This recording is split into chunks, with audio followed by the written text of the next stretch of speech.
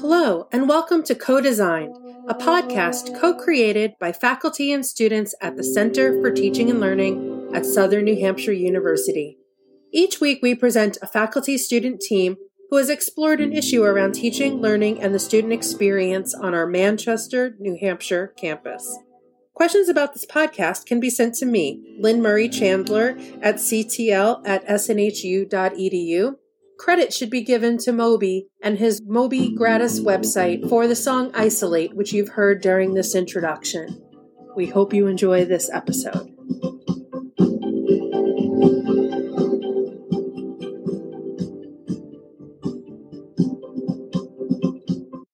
Testing 1, 2, 3.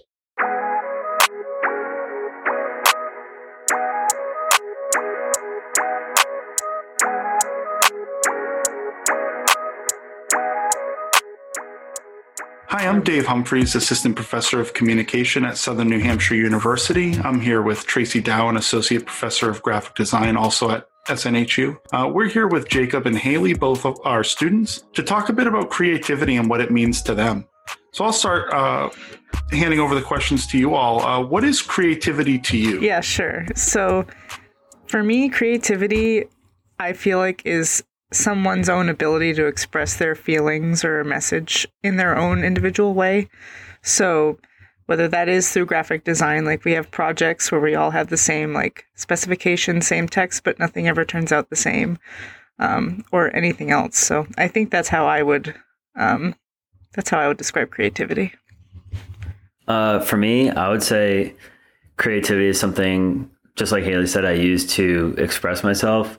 And a lot of the things, something that I find when I'm taking photographs or drawing or making music is using those art mediums to express myself and express my emotions in ways that I might not be able to put in words.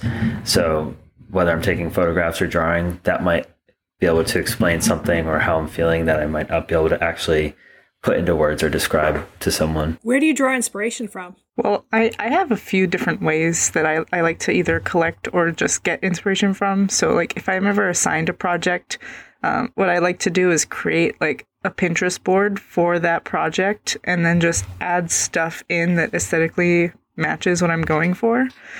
But then just in my off time, I also like to watch a lot of creative content.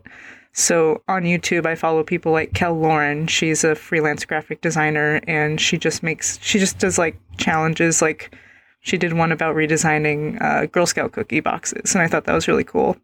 I watch people like The Future. They offer a lot of advice for just freelance graphic designers or students, anybody. That's just really solid advice.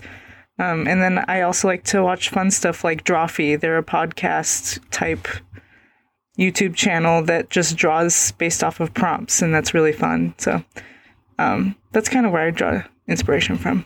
Well, for me, I think especially in today's day and age with social media and Instagram and like Hailey said, Pinterest and TikTok and all these different platforms, it's so easy to be able to draw inspiration from people and be like, oh, okay, like I want to use a similar idea to this and try and put my own spin on it. So like for me, I follow a lot of film photographers on Instagram and YouTube, like Matt Day, Willem Verbeek, and they're always doing super cool shoots on film. And I think seeing those pictures and their whole process of shooting and drawing ideas from different places is really cool to see when I'm trying to kind of not replicate, but do something similar to them. And Jacob, in your work, particularly with film photography, I suppose, since you were just talking about that, what's a roadblock for you that prevents you from being productive creatively? Well, especially with film, you definitely are limited, especially when you start shooting medium format film and different kinds of larger format films. You're so limited to how many shots that you can get per roll. So something that I really enjoy about film photography and what really intrigues me is that when I am out shooting and I load a roll of film, I really have to think about and be considerate about what I'm actually going to shoot. And so it causes me to be a lot more thoughtful and slow down and make it much more of a process, because unlike on your iPhone or a digital camera, you can just fire off 10, 20, 30 shots in a span of 5 seconds. But meanwhile with film, like, you only get 10 shots per roll, and then you have to develop it and you can't see it automatically. So when I'm loading the film and getting ready to take a shot and press the button to take a picture, I really have to make sure that that's what I want to be capturing. And I think as much as it's a roadblock, it's actually something that will make you a lot more thoughtful and more conscious when you are creating art or creating photographs, and trying to like kind of put a message through your work. Yeah, I always thought of that too. In terms of photography, as this idea of like conscious creativity, where you have to be really aware of the work that you're doing because you are limited in the amount of work that you can do. Exactly. I find that when I'm shooting digital, I'm much more likely to just, put on a burst and hope that I catch the right picture, somewhere in those 10 shots. But with film, it's a lot more of, no, that wasn't perfect. I'm going to wait and just see what happens. It really makes you kind of appreciate the time it takes.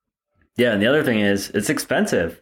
So you have to know when you are setting up and you're getting your focus and you do your light meter to make sure your exposure is right. Like, you have to know that is the composition, that's the picture that you want, because every time you take a photograph, it's anywhere from costing you $1 to $3, depending on what time or what kind of film you're shooting. And especially with 120 film, like I said, you only get 10 shots per roll, but the roll costs anywhere from $8 to $14. And then you also have to develop it and you have to scan it. So there's this whole process that, if you don't do it yourself, will cost you a lot of money down the long run. And if you're not happy with the pictures, then it might not be worth that investment. Hailey, how about you? What are some roadblocks that you've encountered? I think the big one for me personally in graphic design has just been this pressure to make it perfect from the start. Because I'll spend a really long time just trying to make something look the way that I can see it in my mind, or the way that like a client would say they want it. And to go to someone, give it to them, and they say it's not good, sometimes that can be deterring. I mean, obviously you might not always get it the first try, but for me, that whole perfectionist problem is definitely a really big issue for me. So. And do you think that prevents, maybe not you, but other people from actually starting that work? Like, just, taking that first step into not perfection. I know for me personally that I'm like, well, if it's not going to be perfect, why bother? Mm-hmm. And then I just don't end up doing the project I want to do. Yeah, I also have a problem with procrastination too. So if I'm not feeling it, I'll just be like, I'll leave it for the next day, and just, the time restraints with that. And, before I know it, it's the end of the week and I haven't started it yet. And I'm like, well, now I have to get it done. And sometimes pressure can be good, but some other times, like, even if it wasn't perfect, I would have liked to have started sooner, because then I could have worked on it and developed it to be better than it was, rather than doing it all in a day and then submitting it. So, yeah. Yeah, there's kind of a fine line of, is this going to be my best work, or am I just going to do it to get it over with? Like, if you have let's say like, I don't know, a video project for the sake of Dave's class or something like that, due next week, and I leave it to 2 days before, I might have had ideas 2 weeks ago that I wanted to execute for this project. But if I leave it to the last 2 days, then I'm going to have to get shots that I'm not happy with, or I might not be able to edit it the way I want or whatever. And then at the end of the week, you're just submitting something that you're not fully proud of when you had that extra time, especially. So yeah. How might some virtual tools contribute to the increased creativity, or do they take away from that? Well, one thing I know that I wanted to talk about was the Discord, because I love that we have that now with being online.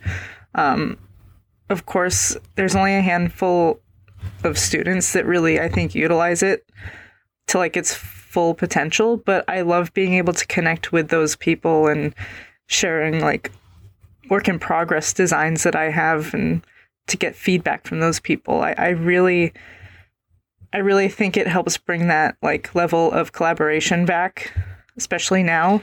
And collaboration, I think for me personally, really helps with creativity, because sometimes you can get stuck in your own mindset and you don't see the possibilities that, others could see. I am a victim of not using the Discord as much as I think I should, but the times that I have used it, I think have been really beneficial, whether I send like some pictures that I took or something that I'm working on for class. Definitely having not almost instant, but kind of an instant feedback from either Dave or Tracy or Hailey or Harry or whoever it is definitely helpful when you're in that creative process of making something.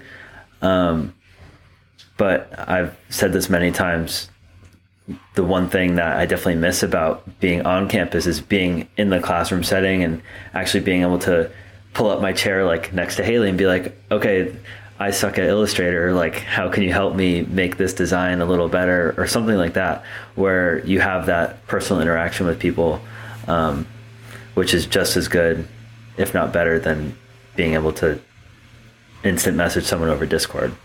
Well, I was going to say, along those lines, how do you feel about breakout rooms and sharing your ideas in breakout rooms? I like the breakout room ideas. Honestly, it depends who you get paired up with, because a lot of people will just turn on their laptop and turn off their camera and mute their mic and just go make lunch or whatever, and then you'll never hear from them ever again. But then there's other people that will always participate in break rooms and give you feedback or criticism or whatever. So I think it can be kind of a 50-50 depending on what class you're in and who you're paired up with.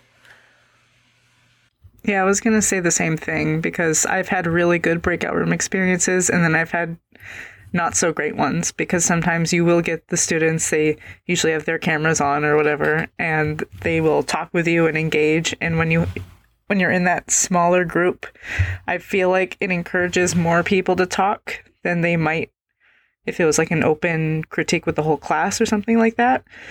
But sometimes you do get those breakout rooms where people don't really care as much. But I feel like the graphic design community at SNU, we're all kind of know each other at this point.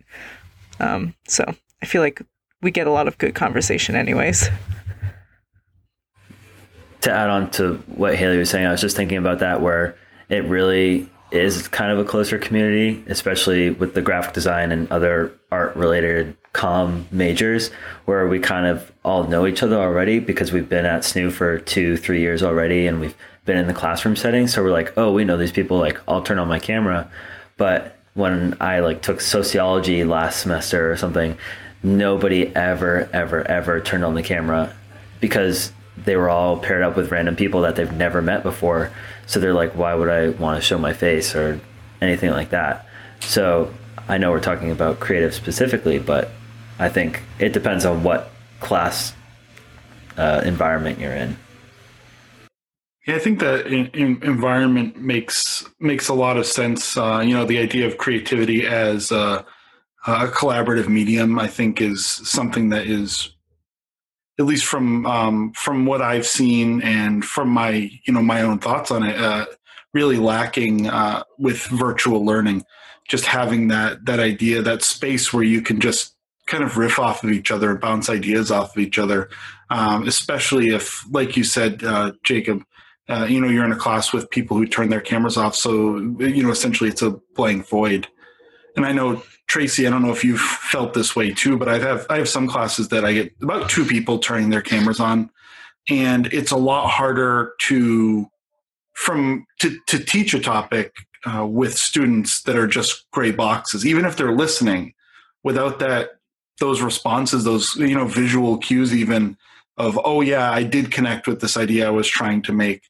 It makes, it's not just like artistic creativity. I think it's also, the creativity of almost like performing, I guess, in front of people. Because I feel like sometimes that's what we're doing is we're performing as we teach. And it's a lot more difficult in a remote setting for sure. Again, at least with my style. Could you both talk a little bit more about some feedback or critique tools that have worked well for you remotely? Well, the only one that comes to mind for me is the Discord that we've talked about before. Like when people do use it, I usually get like really good feedback, not just from my peers, but also from some professors that are on there as well. I feel like that too has been the only way I've been able to connect with people outside of the classroom. So do you think that it works well because you can have that a conversation on Discord? You can respond to people in real time. Do you think that that's one of the benefits of that type of environment?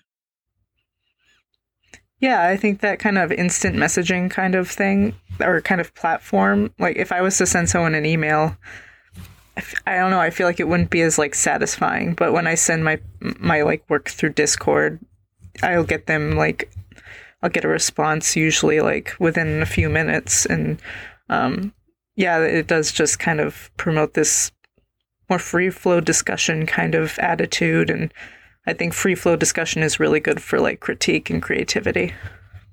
Along those lines, do you have any tips for students doing an online critique where we're not in person and able to interact and pick up on visual or physical cues?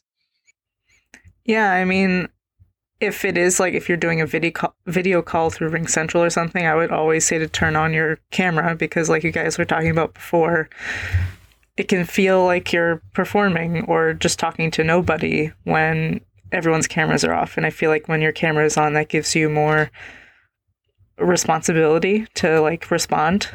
And to also, I think this is just in general for critique, but even for online, like when you're doing a critique, don't just say this color looks great. Like you have to actually like explain it, give like constructive feedback. If you have a suggestion to make, say like, this looks really good, I love that font, but like, could you try playing with like the tracking or kerning? Like give more in-depth responses, because if you just tell someone it looks good, like that's nice, but that's not going to help. It's not going to, it's not saying why. So just be open to having like an in-depth discussion. I think that's another con to an online environment, because a lot of the times with discussion boards or critiques or anything like that, you have to kind of respond for a participation grade. So you'll be like, post your project and then respond to 2 other peers, and people will be like, oh, well, I'm going to get a bad grade if I don't respond. So I'm just going to say, I like this colors, I like the shapes, and not give actual personal feedback. Like Hailey said, like, I like this, but maybe try doing this, and that might look cool. But in the in-class environment, like, you could see it right in front of you, and you'd always be on a more personal level with that person because you're sitting right next to them or you're in the same room. So I think that kind of, not triggers, but I guess that kind of motivates people to be more honest and give better feedback on a project. What's something that both of you wished more professors understood about you and your creative process? Short and simple, I think everybody is different, and everybody has different ways of doing all kind of sorts of different things. So like Hailey and I are 2 completely different people. I mean, we might have the same interests, but the way we go about things and the way we're going to create art is going to be completely different from one another. And not that teachers don't understand that, but I think that I lost my train of thought. But Yeah, I would just say everybody is different, and everybody's going to go about being creative different ways. Yeah, and I think there's a level of flexibility that can happen in learning. Like, obviously, deadlines are deadlines. Like, all throughout your life, you're going to have those, so you got to learn to stick with them. But there's sometimes, if you have like maybe a large project that would span over a semester or whatever, having like multiple deadlines for each portion, and if people are struggling, maybe aiding them in some kind of way, like just being able to be like somewhat flexible would definitely be helpful. But there are certain things that hard deadlines especially always follow through with those. Since you mentioned struggles, like what type of struggles you might have personally faced doing design work in a remote environment? I think for me, I haven't struggled all too much personally with design learning in an online environment.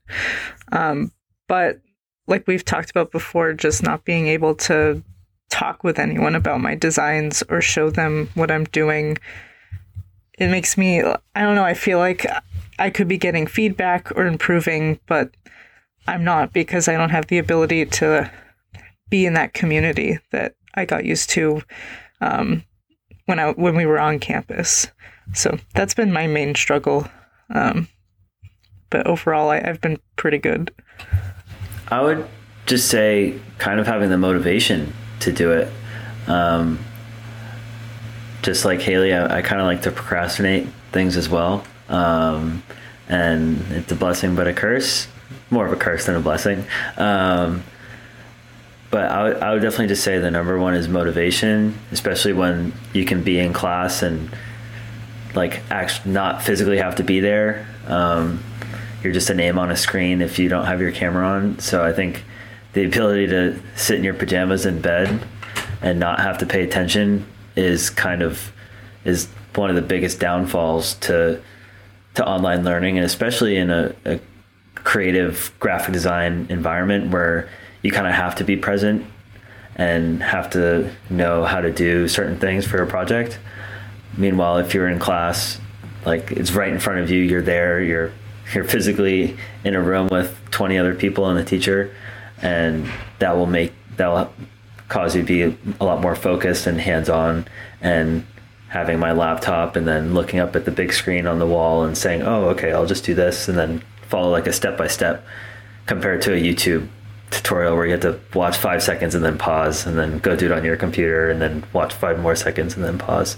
Yeah, and I think just in general, being online has made me personally just not care as much. Like, I don't like get dressed very nice every day anymore. I sleep in as much as I can because I can, and my bed's right here and my desk is like 5 feet from my bed. Like, I don't have to get ready anymore, and I've fallen off of those schedules, and I'm trying to work those back up, but I hate how much I don't care for myself anymore. And I feel like that's because of online learning. I got really